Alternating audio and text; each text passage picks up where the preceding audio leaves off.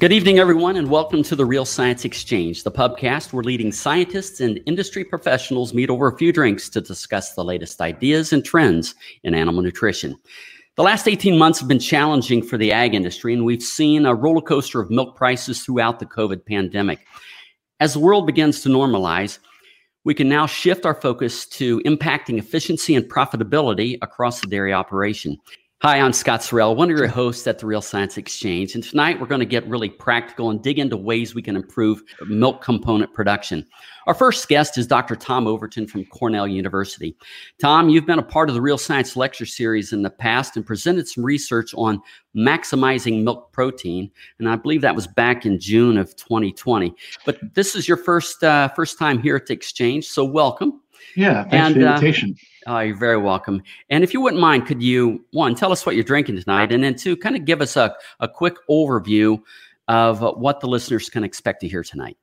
Yeah, so I've got a gin and tonic here in a thermal mug with one of my favorite sayings from Winston Churchill about never giving up. And I think that's a good motto for us, not only in coming out of a pandemic, and what we've done last year, plus, but also in the dairy industry as we ride that, seems like ever going roller coaster. Yep, absolutely. And so, give us kind of a little bit of a background in terms of what we can expect to hear tonight. So we're going to talk about milk components, and it's an area that has gotten a lot of attention, of course, over many years now.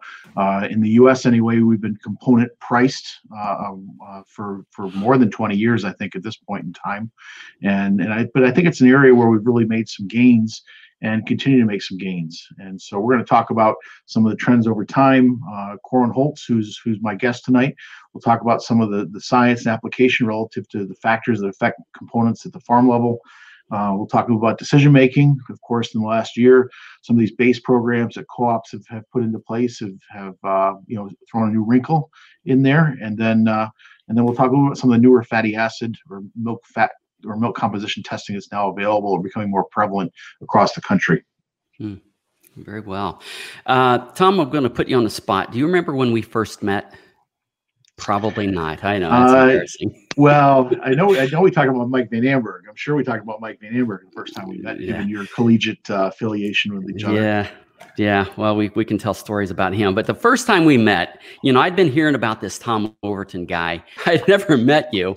And it was back at the ADSA that was held in Indianapolis. And you know how they have activities before the ADSA, sometimes a run. This happened to be an organized softball game. And I do remember this now. Yep. I don't remember when that was. Clay, you probably remember what year that was, but it was in the late 90s. Yeah, late 90s. And I show up and we just kind of, split up on teams. And I was batting behind you. I hadn't yet met you yet.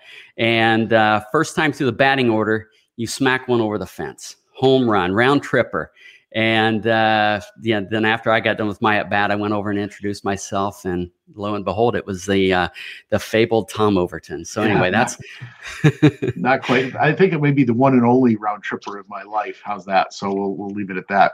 It might have been a Little League field. I'm not sure, but might have been. Tom, you've already introduced your guest, and so Corin, I want to thank you for joining us tonight. And we're very interested to hear your on-farm perspective on this. First, tell us what's in your glass, and do you have any stories you can tell from working with Tom? Well, both my wife and I, Debbie, we are red wine drinkers. So good glass of Merlot or a red blend or a Malbec. And tonight I have a Merlot from Duckhorn Wineries out in the Napa Valley. Nice. And actually, that's where my roots are, is out in the Napa, Sonoma area from many years past. Been a New Yorker since 1983, but grew up in the wine country. Excellent. And my co-host, Dr. Clay Zimmerman, as always, is here at the pub again tonight. Clay, how's the hard cider tonight? Bubbly? It's good. It is. Watermelon again? Okay, Watermelon. Good. I'm in another rut. Same rut. Well, since we're in the mood for sharing stories, do you have any Tom Overton stories? I do. Actually, Tom and I share a passion. We are both Boston Red Sox fans. Oh. So at one point in his life, I think Tom lived near the Friendly's ice cream plant in Massachusetts. So yeah, we're both fans of the Boston Red Sox. Ah, good deal. Good deal.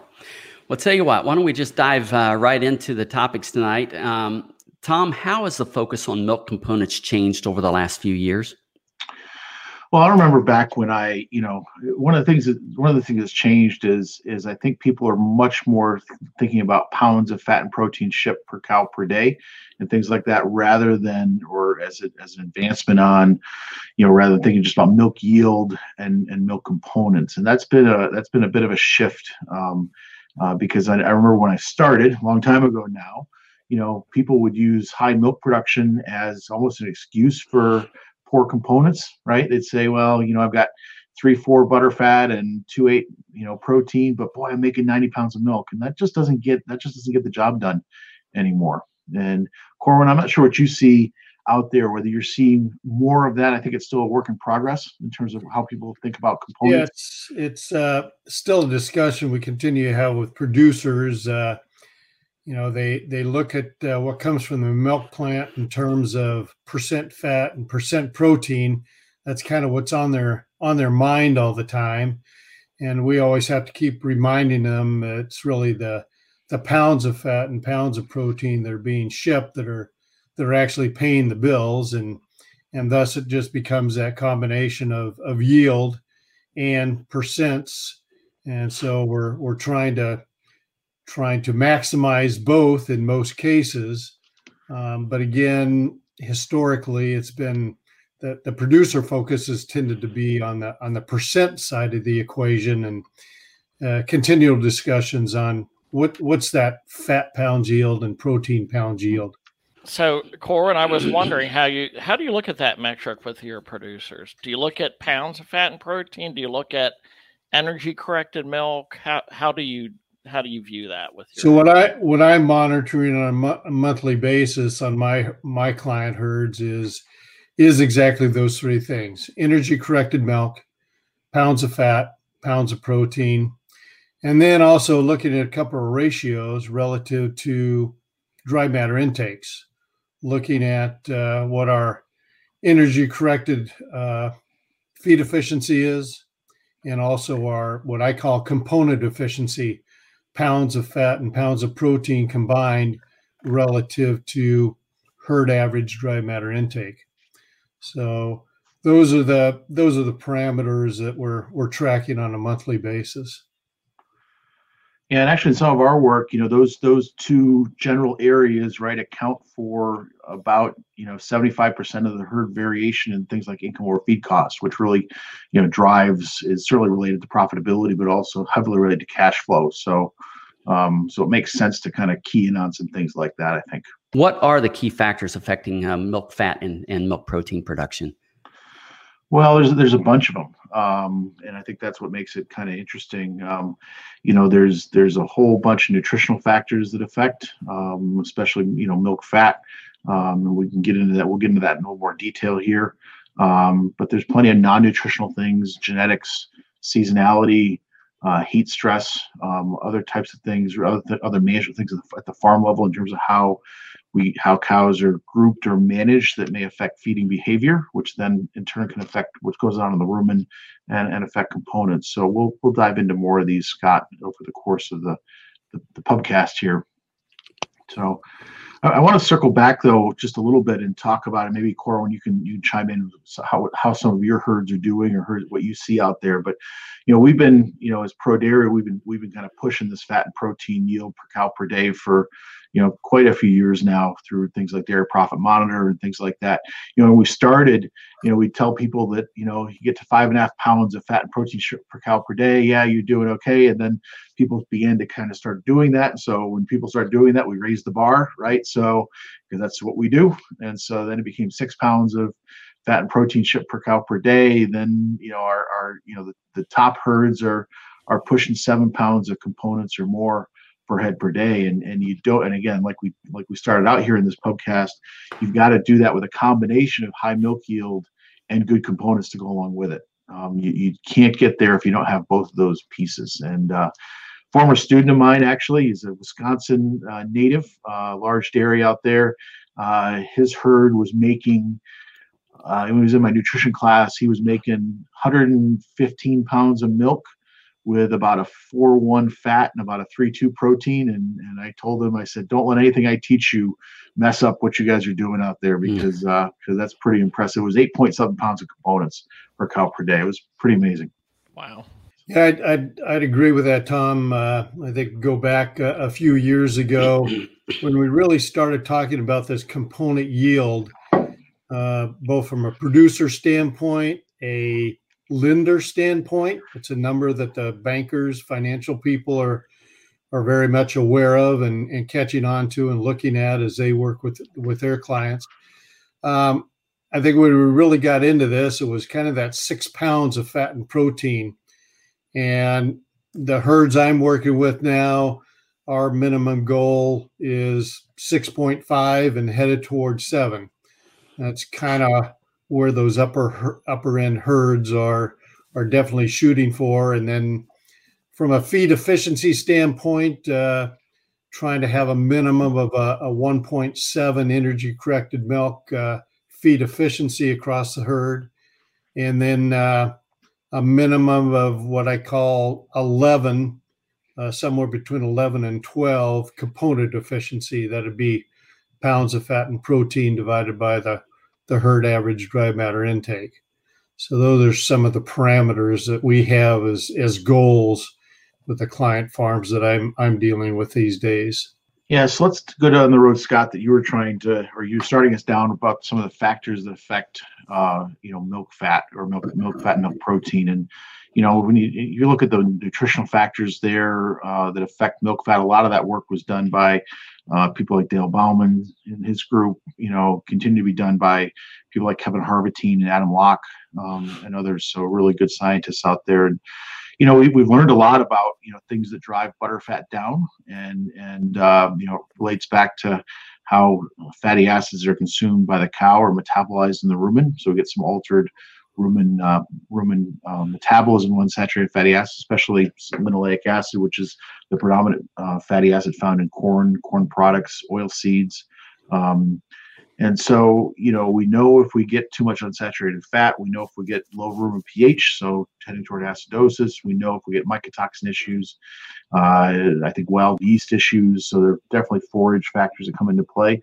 We've learned that we are more at risk for low milk fat. So, and we've also learned that if we can change the diet or change some of those factors, we can recover that milk fat in about that, say, milk fat depression, right? So 3.4, 3.3 in a Holstein, we can recover that within 10 to 14 days typically. And it's really kind of been interesting. It's like clockwork. And Corwin, you probably haven't had to rescue too many milk fats lately, but back a number of years ago when we were learning about all this stuff, it was kind of handy to have an understanding of this biology to then kind of guide us a bit in terms of troubleshooting. Yeah, I think one of the things that, from a field standpoint that has really come to the forefront, and it goes back many years, but I think, my focus, and I think a lot of nutritionists' focus anymore is fiber digestibility in these diets and having high fiber digestibility. We feed, I tend to feed heavy corn silage diets, 70 to 80% of the forage dry matter base being corn silage dry matter, and then the other 20 or so percent being either a grass haylage or a alfalfa silage. And fiber digestibility from a rumen health standpoint, and just having acetate production and everything coming from that side of the nutrition equation just makes a huge difference. And a focus always every year is timely harvest on haylages and getting highly digestible corn silage put in the fall to get the right forage mix. And then we can run these diets at 60+% forage and get the kind of fiber digestibility that really drives a rumen and helps maximize microbial protein production, which is huge on the particularly the milk protein side of the equation. Yeah, it was interesting. Kevin Harvatine, again, I mentioned Kevin, he's at Penn State, did a really interesting study a few years ago where he actually infused acetate into the rumen of cows and took milk fat, and these were within ranges that could be possible, I think, with highly digestible fibers you mentioned. Took these cows from a 3.9 to about a 4.2%, butter fat at the same milk yields. So of course, fat yields went at the same time. So I think, the cases of highly digestible fiber, makes sense here, right? Because you can drive some of that. Now, that's not going to necessarily rescue a low milk fat. You got other stuff going on there, but in terms of getting a little bit more, I think that makes sense, and that's a logical approach. Talking about the importance of high quality forages, Corwin, do you get involved in actually consulting on growing the forages and the corn? I will be the first to say that I'm not an agronomist. I make that very clear, but definitely trying to team up with the agronomists working on client farms, looking what our land base will best support, and then on variety selection, trying to look at varietal choices that'll yield both harvest yield along with high fiber digestibility. And starch has still got to come along with that as far as the corn silage side of the equation. Where I probably get involved in from a day-to-day standpoint, though, is just consistently having the conversation with clients about timely harvest and getting forages put up at the right kind of dry matters, getting bunks put in properly, proper packing, all the things that go into good silage making so that we end up with forages that deliver the kind of feed that we as nutritionists can best work with. So one of the things too, let's say on milk fat here before we kind of shift gears to milk protein, we tend to forget that, or at least I as a nutritionist, right, that indeed components are heritable, right? And Corwin, I know you've spent some time thinking about genetics, or maybe some of your herds think about genetics and how they also use those strategies to try to improve component yields, not just milk yield, but also component yields over time. No question about it. When we look at across our client base, those herds that year round, we're going to have seasonal differences. We're going to have seasonal rhythms in both butter fat percent and protein percent. But year round, the herds that will tend to be at the higher end of both of those protein percent and butter fat percent, they have paid attention over the last 10 to 20 years on both percent and yield of butter, fat, and protein. That's been part of their genetic program. And I think it's an area that in some cases producers have maybe not paid quite as much attention to. And those herds will differentiate themselves, no question about it. The 3.8, 3.9 herd versus the 4.0, 4.1 Holstein herd. I'm a firm believer that a fair amount of that in many cases is a genetic potential difference between those herds. Corwin, have you, along those lines, have you seen any shift away to crossbreeding, bringing in some of the colored breed genetics? We haven't seen it in our client base to a great degree. We have a couple of herds that have gone the Hojo route to a certain degree. Hasn't hit the Northeast like it has hit the Midwest. I don't have an answer for why that is. No question that we are seeing more Jersey cows in the dairy population here in the Northeast over the last few years. Some of that just lately has been driven a little bit by base programs and land-based issues also. Just how many cows can our land-based handle?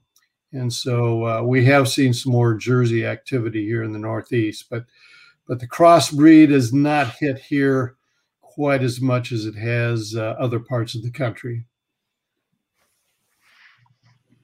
I want to go back to one factor, Corwin. You mentioned seasonality for a minute, and that's boy, the seasonality on components is highly conserved across year to year.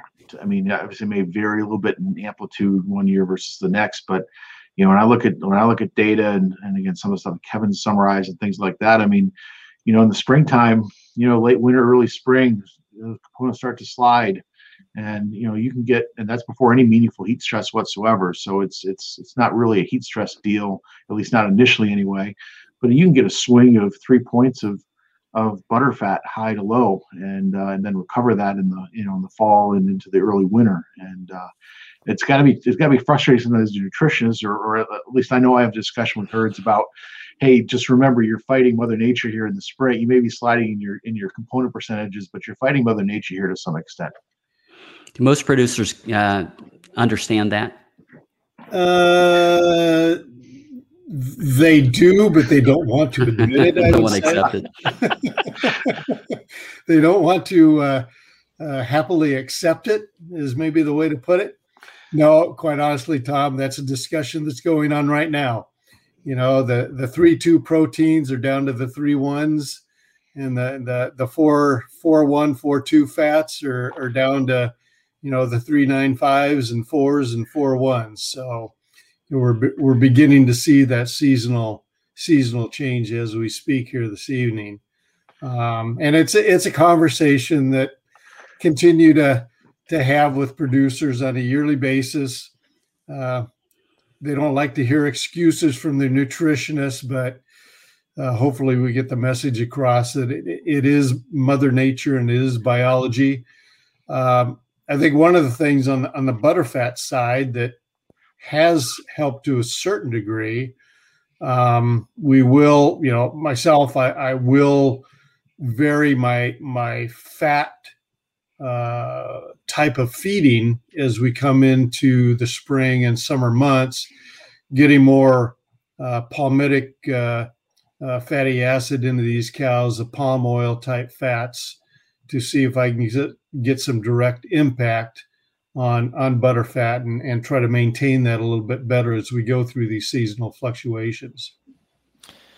Do your feeding recommendations vary depending on the economics of fat and protein to the producer? They do. I think you start getting protein values down below $2.50 a pound of protein. I begin to question maybe some of my amino acid inclusion into diets.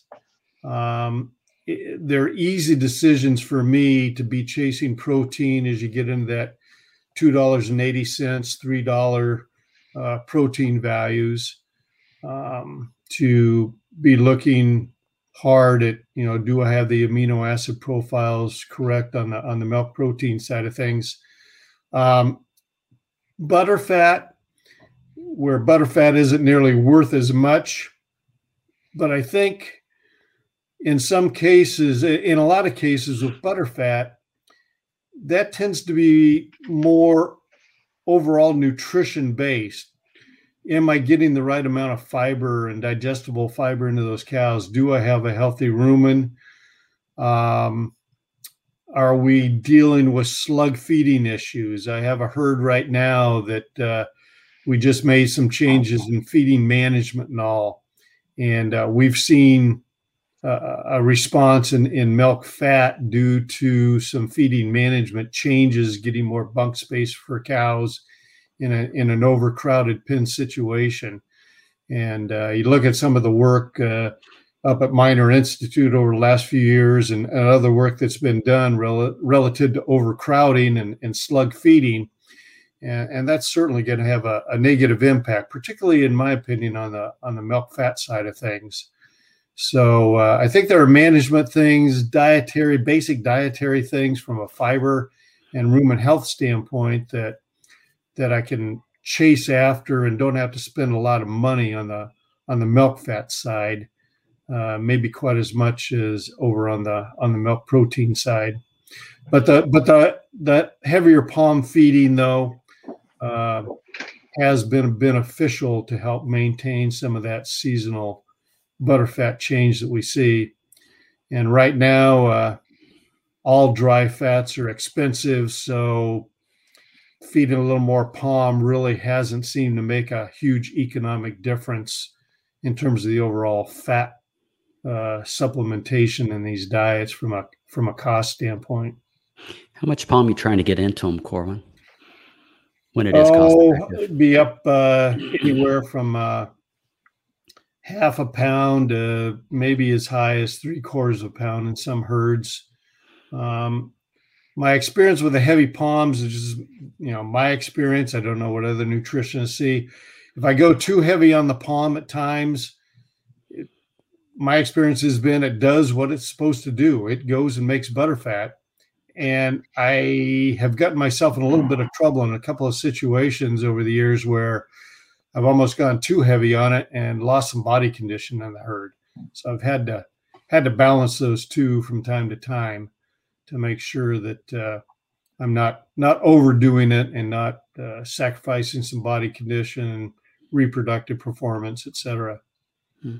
You also mentioned that you're manipulating amino acids to chase the milk protein. Can you give us an idea of what kind of supplements you're using and what kind of levels are you looking at? Well, trying to, I use the NDS program, so kind of following some of their basic guidelines, trying to use some both methionine sources, and when the program calls for it, a little bit of lysine supplementation also. Basically following some of the basic NDS guidelines, trying to get my methionine ratio to ME up around 1.08, 1.1. In the NDS program has seemed to work well for me. And then tending to be in that high 2.6, low 2.7 lysine to methionine type of ratio. So just, basic CNCPS NDS guidelines along those lines have worked pretty well. And then you let the cows tell you, and you manipulate things from there. Mm-hmm. Yeah, Corwin's using some of the newer work that Mike Van Amberg really is kind of responsible for, where he's kind of integrated in amino acid supply with energy, and I think that conceptually that's really attractive, because if you look at the first, 25 years of amino acid balancing for milk protein, it was just all about lysine, methionine, or percent of MP, maybe grams, what have you, and so that's kind of where the discussions began and ended with milk protein strategies. And yet we know that energy is really, protein synthesis is energy driven. You need to have the amino acids, but it makes sense to line it up with energy. And so it's been kind of interesting just to kind of play with this new approach out there a bit. And again, conceptually, as I said, it's quite attractive. So again, we always seek to kind of keep moving things ahead, right? So I think we see more consistent responses in the field with that approach too. It would make sense, right? It makes sense. And then, of course, it also goes back to where corn started out, right? It goes back to rumen fermentation, digestible fiber, digestible carbohydrate, carbohydrate digestibility, fermentability in the rumen, really driving, energy status, energy supply to the cow. So, and you put the amino acids with that, and, I think you are set up for a pretty decent response potentially. Mm-hmm. I think the one thing that NDS has really pointed out to me, and I know Mike Van Amberg is, as he talks about the CNCPS approach overall, whether it be NDS or AMTS or other programs, is really knowing what true dry matter intake is in these groups of cows. And that's something that I've really been tightening the screws down on, is really paying attention to where these herds are at on a pen by pen, TMR by TMR basis, as far as what true dry matter intakes are, to make sure that I get things dialed in as tightly as I possibly can, because huge differences in those programs between that group that's maybe at 64 pounds of intake versus the group that's at 60 pounds of intake. So that's been one thing that NDS has really shown me I've got got to really pay attention to make the numbers fit what the cows are telling me at the end of the day. So what are some of your better dairymen doing to make sure that they're maximizing dry matter intake? You know, you've heard horror stories of the nutritionist showing up and you got an empty bog and those kinds of things. What are some of the best practices they're employing? Well, I don't know how any herd can manage, you know, especially a herd of any kind of size without some kind of a TMR tracking program on their mixer wagon, whether it be FeedWatch or Easy Feed or TMR Tracker or Feed Supervisor, whatever it might be. You know, is there good data that I as a nutritionist have to work with, and that their feed crew has to work with? So that's first and foremost in my book. As far as monitoring things, I am in the process of getting more and more cameras put in looking over feed bunks, so we can look at them 24 hours a day and make sure that feed's getting pushed up, that we're not shorting cows on feed, that we're not having excess refusals. I mean, there's both sides of the equation. And I think one of the things that I know we talk about in our group quite a bit is I think we've got to be careful that we don't exceed what dry matter intakes really should be.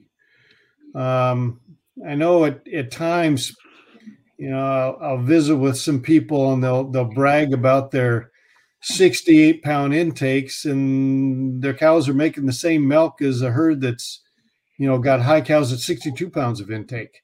I think we can really go overboard in some cases, and got to watch that we're, you know, every pound of dry matter these days is not cheap with the current feed costs we have. So again, coming back to that energy corrected milk relative to feed efficiency is a number that doesn't, in some ways it doesn't directly pay the bills, but it gives you an idea of what the biology of that nutrition is accomplishing on a day-to-day basis.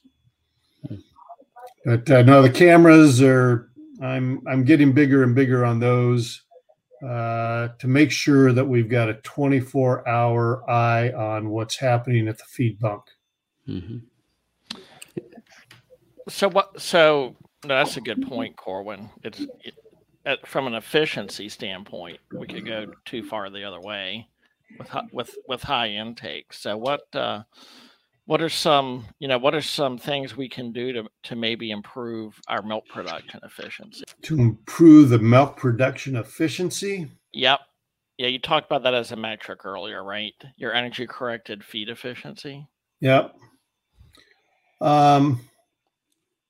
Well, I think one of the things that I constantly have a conversation with my clients is our herd too young? I think that's one area that I can't speak to other parts of the country, but here in the Northeast, 2.1, 2.2 lactations is about the herd average as we go across the Northeast. It's way too young in my opinion.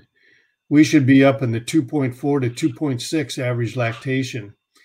And that's a constant conversation I have with clients. Now, in an expanding herd, yes, you're going to have a younger herd because you're constantly growing the herd, bringing in, 2-year-olds to grow the herd and all. But in herds that are mature and they are maxed out on cow numbers, to be running 2.1, 2.2 lactations to me is unacceptable. We need to be keeping cows around longer and maximizing lactations per cow as best we can. So that's an area that I think has a lot of opportunity in a lot of herds, because those older cows, we know they make more milk, plain and simple, and they're more efficient. They're not growing. Their feed efficiency, because of not eating it up in growth activity as a younger cow would. Just a lot of positives there. So that's an area that I focus in a lot with with my herds that are in that static herd size situation these days. Yeah. What really influences too how many heifers you got to have, right? The heifer Absolutely. inventory at the herd level. I mean, that's a it seems like it wasn't that long ago where you'd almost see maybe not that many fewer heifers than cows on a dairy, and definitely we're seeing that number come down as people think about that. I don't know if you have a sweet spot for where you'd like to be, heifers to cows and things like that, but depending on cull rates in the herd and how they do with 60-day cull rates and things like that, I think a heifer inventory anywhere between 65 and 75% of total cow numbers is a very real number to be, or area to be working in. And for a long time, we've had herds at 90 to 110% of heifers to cows. And man, it's a lot of money sitting out there in a heifer inventory.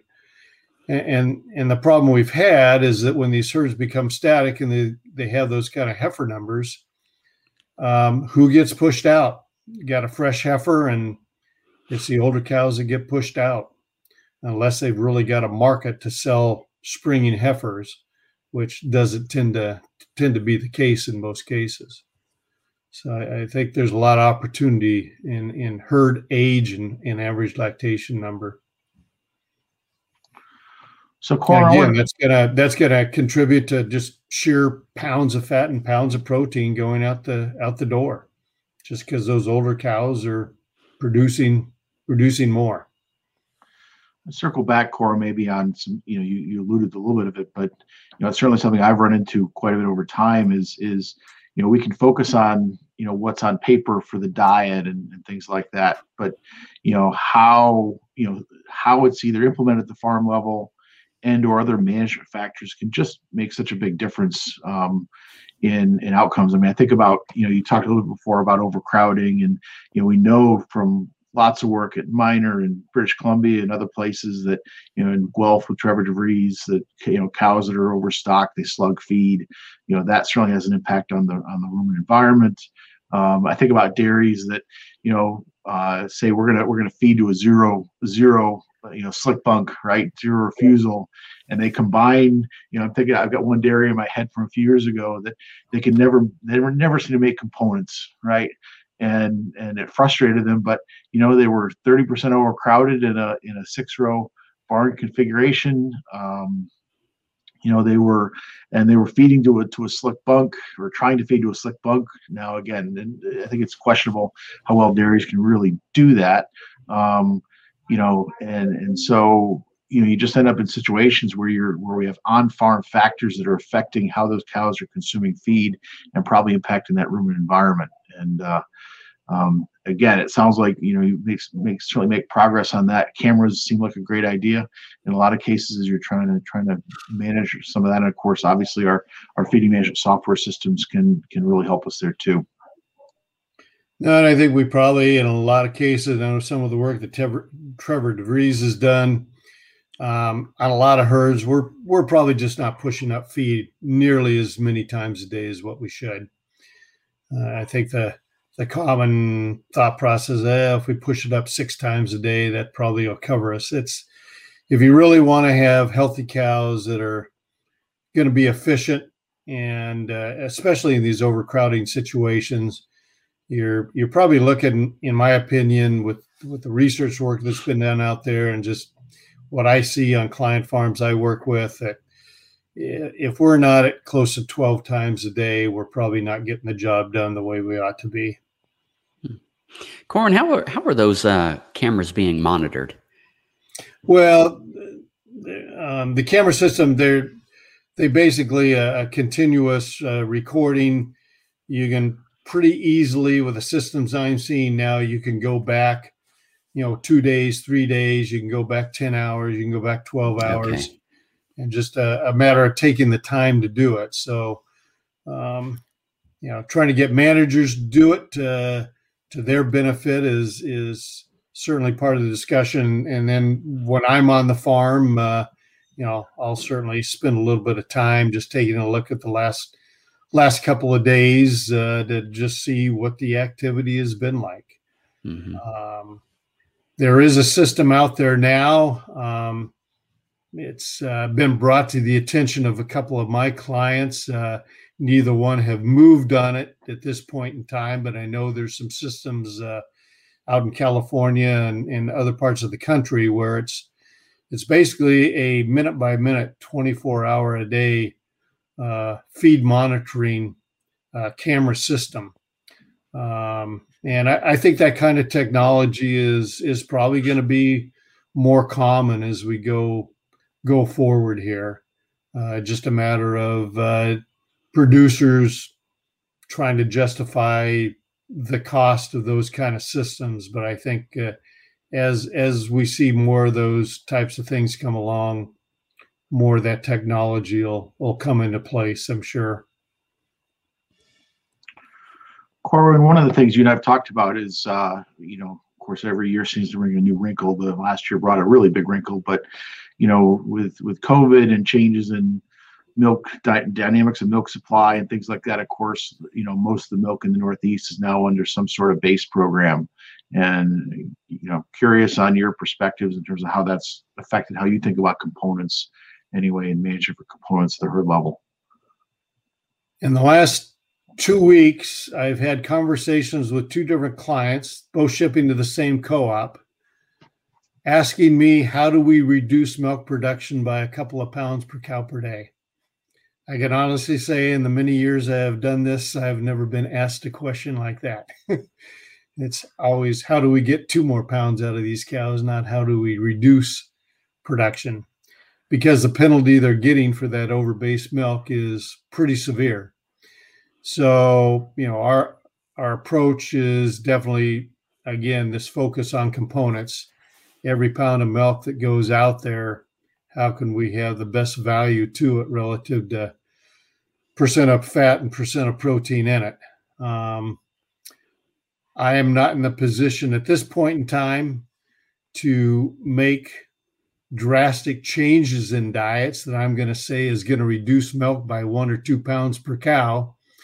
That's not an easy thing to do from a biology standpoint. But we're trying to, the changes I'm making in those herds though is very slow increments, a little more forage, little less starch, maybe a little less MP. I'm not shorting them on the MP at this point in time. Probably doing it more over on the starch side of the equation, running a little more forage in those diets, and we're just going to do it slowly and incrementally, and see what the cows tell us.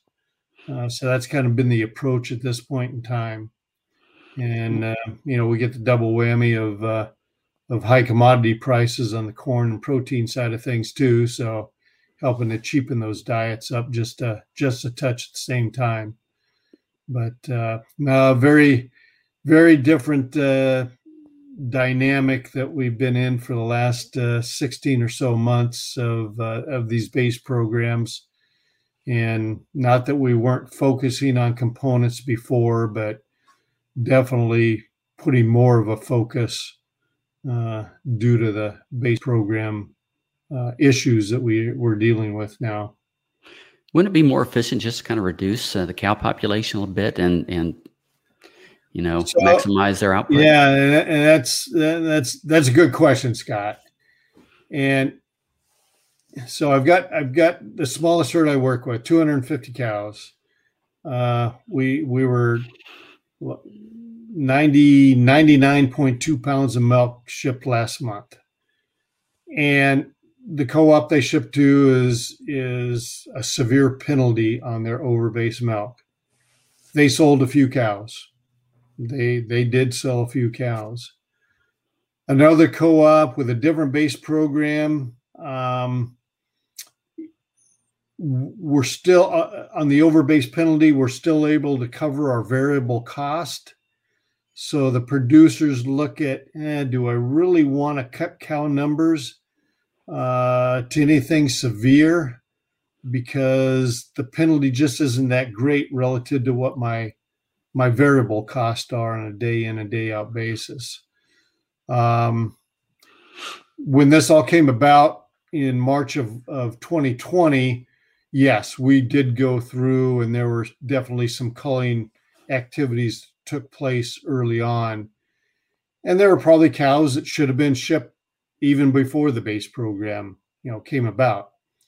But as we have seen in the past with milk diversion programs and other programs, we sold 45 cows within 15 days and the milk tank didn't change. Mm-hmm. Kind of told you what overcrowding was doing. Mm-hmm. So yeah, these, and the other problem is the real dilemma in all this for the producers, in my opinion, and I think they would say the same thing because they've said this to me, is they don't know month to month or what 2022 is going to bring. So if I sell 200 cows and then all of a sudden the program goes away, well, I've just shot myself in the foot because there is no idea of what next month or what the next 6 months or what the 12 months is going to bring relative to these base programs.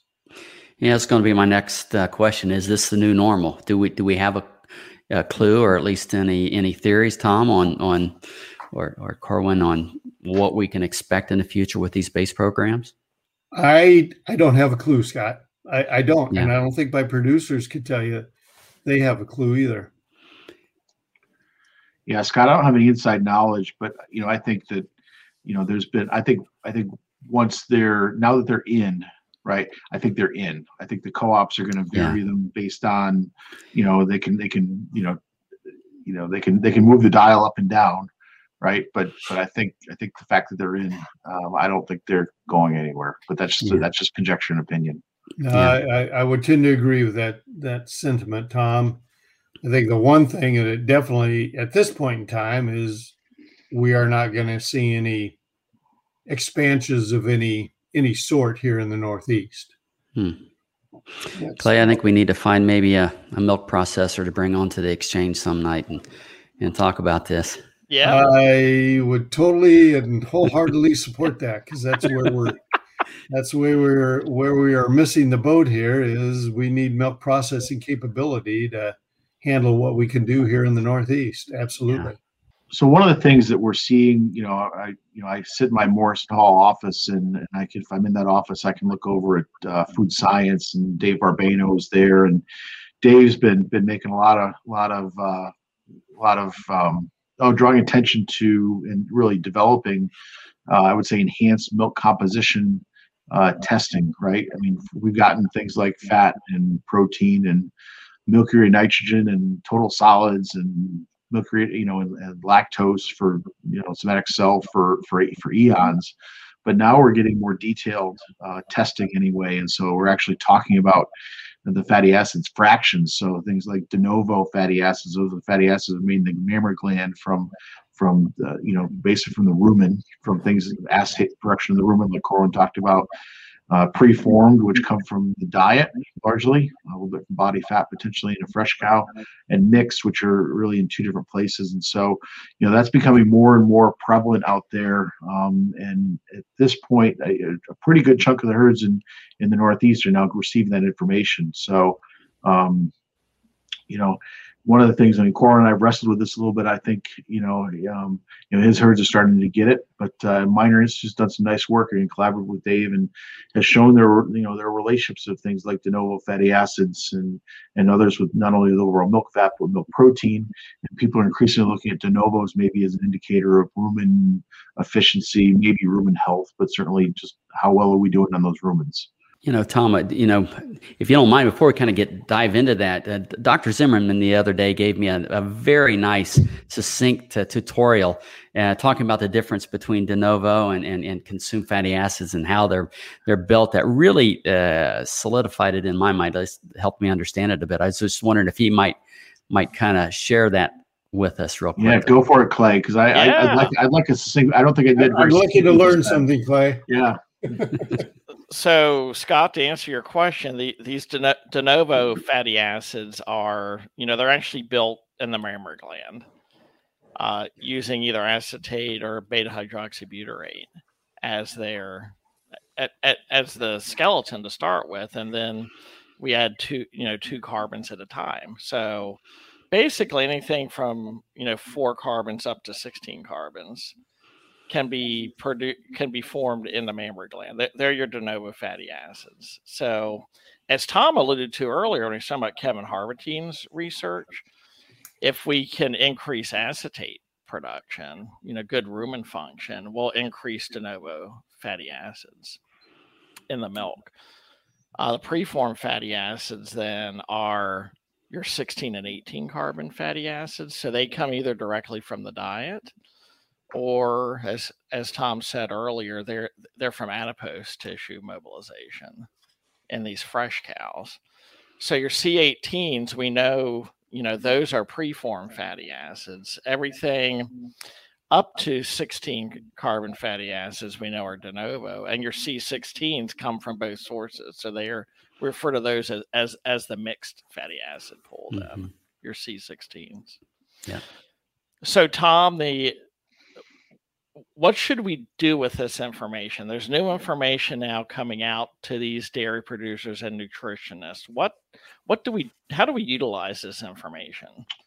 Yeah, I think to me anyway, granted, these fractions are all going to correlate with total milk fat product or total milk fat percentage, right? They're all going to kind of move up and down together. That said, if we're in a situation of the more milk fat depression type scenario, they all go down, but the de novos go down actually proportionally more. And so, it kind of helps us identify where that issue may be, or at least, and there's some other indices that they get relative to unsaturated fatty acids that may actually help us troubleshoot that a little bit further, just dial that in even a bit further. I'm curious as more herds have that information, right? We're getting into summertime now, or we're in summertime now. It was 90 degrees here last week and humid. Our herds that are in more heat stress scenarios are we going to use those as kind of a gauge in terms of how much of an impact we might be having on those rumens in those heat stress environments? Again, I don't know that for sure, but I think it's worthy to kind of think about that and maybe use that at the herd level to be able to compare herds with each other relative to, okay, one herd changes a lot in some of these metrics, and other herds may not change as much if we're not seeing the same swings in environment or feeding management or things like that. But there is a seasonal variation in de novos that follows the regular seasonal fat and protein percent curves, correct? Yeah, if you look at Kevin's work, right? I mean, look at the seasonal variation. A lot of that is tied to de novo and probably the mixed pool, less so with the preformed, and that's kind of interesting. So, it does look like there may be some. And again, why that is, that's a good question. Because you don't know I don't know as I think about rumen function changing in the spring, early spring anyway. Obviously, you can make the case in a heat stress scenario that you might see some changes there, but it's something where, it's like everything else, is you have the information and we all wrestle with it. Going forward, we learn more about exactly how we use it and how, in fact, how useful, how useful it is and what it helps us do at the herd level. It's interesting you say that, Clay, because I was just looking at one of my herds this morning that Tom was actually out on with me this past winter, and that herd during the winter, and up until probably a month ago, our de novos 0.92 to 0.98, just day in and day out. And I looked at them this morning, and I'm down to the low to mid 0.8s. I'll be walking those cows tomorrow. I'm really curious. And have I made any major diet changes or anything? No. So I'm curious to go walk the cows tomorrow and see if I see anything. Yes, those de novos have come down. Fat has gone from 4.1, 4.12 to 4.0, in that same time frame there. But boy, I was really shocked how much the de novo levels had dropped. And this is actually, in my opinion, probably one of my better heat stress managed herds, sprinklers, lots of fans and all. So I'm still scratching my head a lot about what some of those numbers are really telling me day in and day out, and what do I do with them from a a dietary change standpoint. I'm not there yet. Yeah, it's an interesting topic. Another tool in the toolbox potentially, but we need to learn more. I think we need to learn more about what to do with the data. So, Tom, you can help us out there. So, Heather Dan's done some nice work there, right? So Miner's done some nice work where they, where if you get the combination of the low butterfat test plus the low de novo, that's clearly kind of a milk fat depression type scenario, and kind of know how to get on in that direction. If it's high butterfat test and high de novo, things Heather would say, keep up the good work, right? Mm-hmm. But when you have, let's say, low de novo yet fat test is decent, well, are you buying some of that butter fat with some of the dry fats and things like that? And is there an opportunity to do better in the rumen? Likewise, if butter fat is just kind of okay, but de novos are high, maybe there's an opportunity for some of the high palm fat sources and things like that. So I think there's, that's really her. I'm just presenting what she's really conceived there, but it's kind of resonated with me, and I think it's a good starting point. But again, we just as we get this information on more and more herds, we'll be able to understand how and where to use it, I think, even better. I don't know how much Tom is aware, but to make you aware, Clay, I know Jess McCart up at the vet school here at Cornell is she's looking at that, working with Dave Barbano on looking at that type of information from a herd health standpoint too. So it'll be interesting to see what Jess and her group, if anything comes out of the herd health side of it relative to some of this data. Gentlemen, time has flown by, and they just called last call. Are there any key items that you guys would like to discuss before we close this out? No, I just appreciate the invitation, Scott and Clay. This is a good conversation this evening. It's been an eye opener for me over the last few years that how much components when you talk to the bankers that we work with. Look at the milk checks that our clients deal with. You're looking at fat and protein making up, depending on the year and the time of the year, anywhere from 85 to I think upwards of 92, 93% of their milk check. So this is huge, from a financial standpoint, and something that we've got to just continue to pay attention to within the industry to make the financial side of the equation more positive for these guys. Any final thoughts for nutritionists and dairymen out there? A couple takeaways you'd like to leave with them? Good fiber digestibility. To me, that's the key to any nutrition program. And feeding management. We deal with a lot of overcrowded barns here. That's not going to change. But can we get our feeders and feeding management into a routine that we are not slug feeding, that any cow at any time that wants to go up and eat has got the ability to do that? I think those are two key things that we continue to press with our clients day in and day out. Mm-hmm. Tom, a couple things from you, key takeaways for the audience, and then I want to give you an opportunity to talk a little bit about the upcoming Cornell Nutrition Conference, when that is, and why someone might want to come to that, which is one of the premier nutrition conferences in the country, by the way. Yeah. So again, just I think understanding the components, really keying on component yields and feed efficiency, as Corwin talked about, component efficiency. That's really, really important at the herd level, and lots of things affect that. I think herds need to recognize that, as we talked about with seasonality, you're fighting biology certain parts of the year, and sometimes holding steady is actually a win, right, during some of these parts of the year, and so and I think those are some key things. I think relative to Cornell Nutrition Conference, we are excited to be in person this year. So we will be October 19th to the 21st, I think, are the dates in Syracuse. It's the usual Tuesday through Thursday format that we traditionally have done.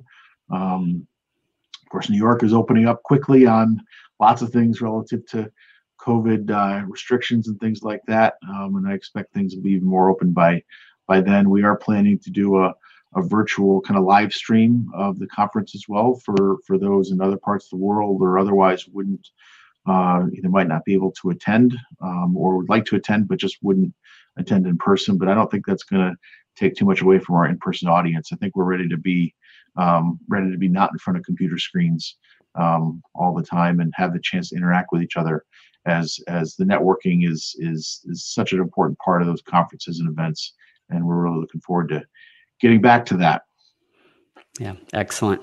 Well, gentlemen, I want to thank both of you for joining us here at the Exchange tonight. This has been a lot of fun. I could stay here all night and talk with you gentlemen. Impacting dairy farmer profitability is so important. It's always changing, and bringing this kind of information is very important. So we appreciate you for that, and we'd like to bring you back sometime if you guys are open to it. The pub is always open.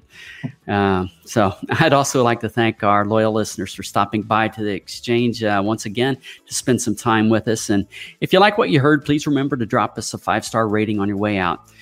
Don't forget to request your Real Science Exchange t-shirt. I think, gentlemen, you guys should both have one of those on the way if you haven't received it already. Don't forget to subscribe to the Real Science Exchange on your favorite podcast platform. Our Real Science Lecture Series of webinars continues with ruminant-focused topics on the first Tuesday of every month. Visit balchemanh.com/realscience to see upcoming events and past topics. We hope to see you next time here at the Real Science Exchange, where it's always happy hour and you're always among friends.